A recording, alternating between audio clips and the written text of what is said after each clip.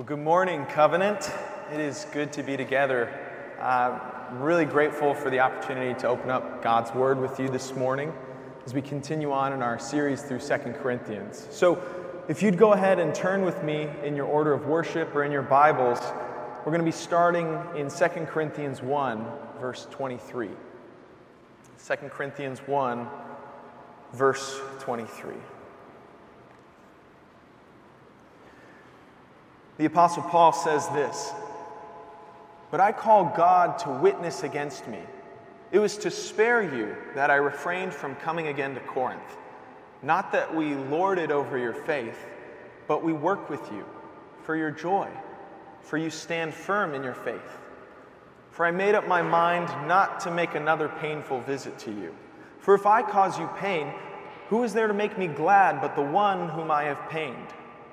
And I wrote as I did so that when I came I might not suffer pain from those who should have made me rejoice.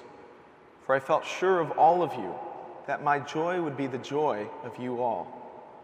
For I wrote to you out of much affliction and anguish of heart and with many tears, not to cause you pain, but to let you know the abundant love that I have for you. Now if anyone has caused pain, he has caused it not to me, but in some measure, not to put it too severely, to all of you. For such a one, this punishment by the majority is enough. So you should rather turn to forgive and comfort him, or he may be overwhelmed by excessive sorrow. So I beg you to reaffirm your love for him. For this is why I wrote, that I might test you and know whether you are obedient in everything. Anyone whom you forgive, I also forgive. Indeed, what I have forgiven, if I have forgiven anything, has been for your sake in the presence of Christ, so that we would not be outwitted by Satan, for we are not ignorant of his designs." This is God's word, and it's given for our good. Now, I don't know about you, but I love a good mystery story. And the last couple of years, it seems like the genre of whodunit has had some solid additions. We've had different movies, TV shows, podcasts. And one of the things that seems to happen in any good mystery is a classic misdirection.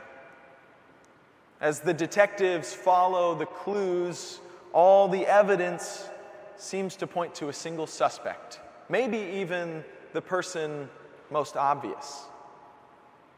Perhaps they link the murder weapon to the person, or the person doesn't have a good alibi, or maybe they just have a very clear motive. Everyone just knows they did it. It's an open and shut case. Or so it seems. The problem is that this person was framed by the real perpetrator. They were designed to be the suspect, and everyone else was set up to believe the false accusations against them. In the midst of their assumed guilt, the suspect tries to defend themselves from these expertly crafted explanations of their actions. But when it comes to the trust of the community, they face an uphill battle trying to regain it. This kind of tension between accusation and reality is a lot like the tension at play between the Apostle Paul and the Corinthian church. As we've been studying the 2 Corinthians, we've seen over the last couple of weeks the way that Paul is fending off these false accusations that have been spread through the church. His opponents there have been circulating lies about him, saying that he's not a true apostle, saying that he is not worthy of leadership and authority, and they've been convincing. Paul then has gone to great lengths to defend himself. He wrote a separate letter called a painful letter. And in it, he rebukes these people and tries to convince the people to discipline him in the church. And his efforts were mostly successful because a majority of the Corinthian Christians had listened to Paul and disciplined the people who opposed him. They cast them out of their community. But problems and conflict in Corinth persisted. And just like the murder mysteries, there's a sense in which Paul and the Corinthians have been set up. They've been framed by the real perpetrator. There is one who stands to gain from their ongoing conflict, and Paul knows this. And so we see Paul point to this reality that we as modern Western people are quick to deny or neglect. At the very end of our passage, he speaks about the designs or the schemes of Satan. And he urges the church not to be outwitted or exploited or to fall into the traps that he has laid out against humanity. These traps he intends for destruction. Traps that exacerbate the alienation we feel because of sin. Alienation between God and ourselves and from other people. And I'm not suggesting that there's a demon on every doorstep, but Paul in the wider New Testament bears witness to this unseen realm in which forces of evil work to sabotage humans to keep them from experiencing the goodness of God's redemption. And so, in the midst of their messy situation, Paul recognizes Satan at work, and he must confront two major problems set up by the forces of darkness. Problems with leaders and problems with community. You see, after all the controversy, the Corinthians were struggling to rebuild their trust in Paul as a leader. The opponents had made one argument against Paul that was particularly hard for him to shake: his change of travel plans. He had told the Corinthians that he intended to visit them again, but after the first painful visit, he discerned that it would be better not to. Now, to us, this seems like a minimal issue, but for some, it was a kind of smoking gun that validated the accusations against Paul. The reasoning went something like this: if Paul is a leader to be trusted, then why did he change his travel plans? Why didn't he come and visit us like he said he would? Surely a true apostle wouldn't be so unreliable, making promises that he didn't actually intend to keep. And then there was, of course, that scathing letter he sent. So suffice it to say, the Corinthians had some problems with leaders, but they also had problems in their community. They were divided and conflicted, prone to mistrust and misunderstanding. Now, you and I might not live in this same time or place. We might not be facing the exact same challenges, but we do live in a time marked by problems with community and with leaders. All around us, we see division, conflict, and controversy. And one scholar put it this way. He said, healthy relationships run on the twin tracks of trust and understanding. But when I look around at the world, it seems like we are rapidly losing the ability to trust and to understand the people around us.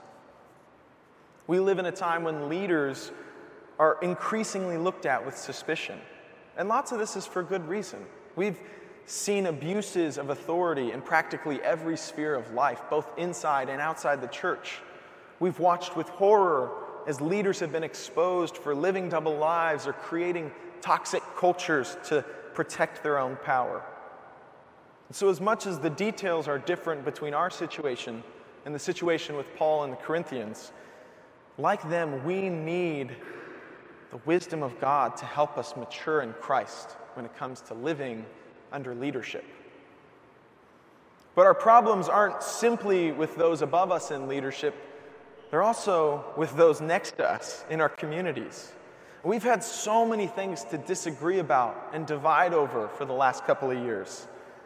We often struggle to rebuild relationships after conflicts occur, or after a person sins against us or our community.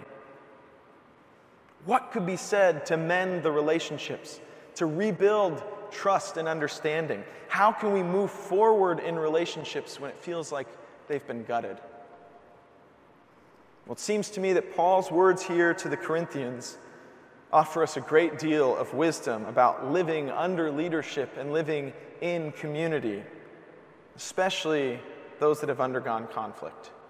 There are ways that each of us can move forward into maturity in Christ and away from the destructive designs of the devil. And so, as we walk through this passage, we're going to find that in order for the church to resist the devil's schemes, our leadership must be marked by love and our communities marked by forgiveness.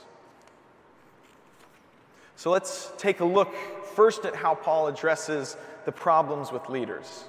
Like many of us, the Corinthians feel suspicious of Paul, of their leaders.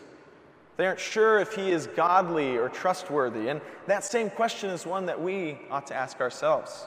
How do we know that a leader is godly, able to be trusted? Well, if you look at the opening verse, Paul calls God himself as a witness to defend his character against the attacks from his accuser. And he reveals that one of the primary reasons that he didn't come to Corinth again, like he said, was to spare them. He discerned that another visit would do more harm than good. And Paul explains his motivations, and here is where I think we can gain insight into the motivations of a godly leader. Paul says, "We don't lord it over your faith, but we work with you for your joy, for you stand firm in your faith." And Paul sees with Spirit-enabled vision that one of the devil's great schemes for leaders comes through the allure of power. The allure of power takes people and it leads them to dominate the very people that they are given to lead. Instead, in Paul, we see that a godly leader is motivated not by power, but by the joy of those they lead. And so we see Paul chose not to visit them again, not because of some character flaw, not because he wanted to dominate the people there, but because he discerned that him visiting again would threaten their experience of joy in Christ. But not only their joy, his joy as well. He recognizes that there's a mutuality, a partnership in joy, so that both Paul and the church have a stake in each other's joy as a result of their being united together in Christ. So the godly leader then must prioritize joy, not power. But what about those times when a leader must exercise authority? What about when something occurs and they must correct or instruct or rebuke the people under their care? How can we recognize when a leader is faithfully instructing us or lording over us, to use Paul's words? Well, if you look at verse 4, Paul says this, "For I wrote to you out of much affliction and anguish of heart, with many tears, not to cause you pain, but to let you know the abundant love that I have for you." The process of writing his painful letter of rebuke was agonizing for Paul. He got no pleasure from the situation. In fact, it was the opposite. He was anguished and afflicted, and he wept over their sin. Yet out of his love for them and responsibility as their leader, he corrected them for their health, for their joy in the faith. Paul shows us a kind of love that goes beyond mere affection and instead prizes the welfare and the faith and the flourishing of the people above any other factor. It's what any good parent knows, right? The need for disciplining a rebellious child isn't an opportunity to exert power over them or to get out your frustration. No, it's an opportunity to exercise love by leading them towards maturity. And this is why we all need leaders and authorities in our lives. Because we all have weaknesses. We all have places of immaturity. None of us have arrived yet. All of us are prone to wander. So we need to submit ourselves to godly leadership. But in doing that, how can we be confident in the leaders that we submit to? Well, what we see here is that the holy motivation of love must be the defining quality of a godly leader. Love is what makes a leader worth following. So Paul is saying that if we want to resist the devil's schemes, our leadership must be marked by love. But what about our community? Well, as we look at the next section of verses, Paul turns his attention to the problems at play within the church community. In this gentle way, he brings up the people who spoke out against him. Look at verse 5. He says, "Now if anyone has caused pain, he has caused it not to me, but in some measure, not to put it too severely, to all of you." And in this, he's powerfully reframing the wrong that's been done to show that there's actually corporate effects of sin. And this is a good reminder for us as well. None of us sins in a vacuum. None of us is able to escape the effects that our sin has on our brothers and sisters in Christ. You see this all over. You see this in life. You see this in Scripture.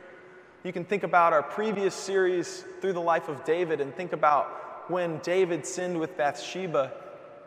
The effects of his sin spread throughout his family, throughout the kingdom, and went on for generations. But Paul brings this point up as a way of getting to the heart of his guidance to the Corinthians. You see, they had listened to the words from his letter, and they had disciplined the person speaking out against Paul. They had cast him out because of his rebellion, and this was what needed to be done in order to protect the church from his harmful message. But it seems that as time had passed, their discipline had led this man to repent from his sin. So now, in verse 6, Paul begins to call the church community to respond to his repentance with forgiveness and reconciliation. Read with me in verse 6. He says, "For such a one, this punishment by the majority is enough. So you should rather turn to forgive and comfort him, or he may be overwhelmed by excessive sorrow.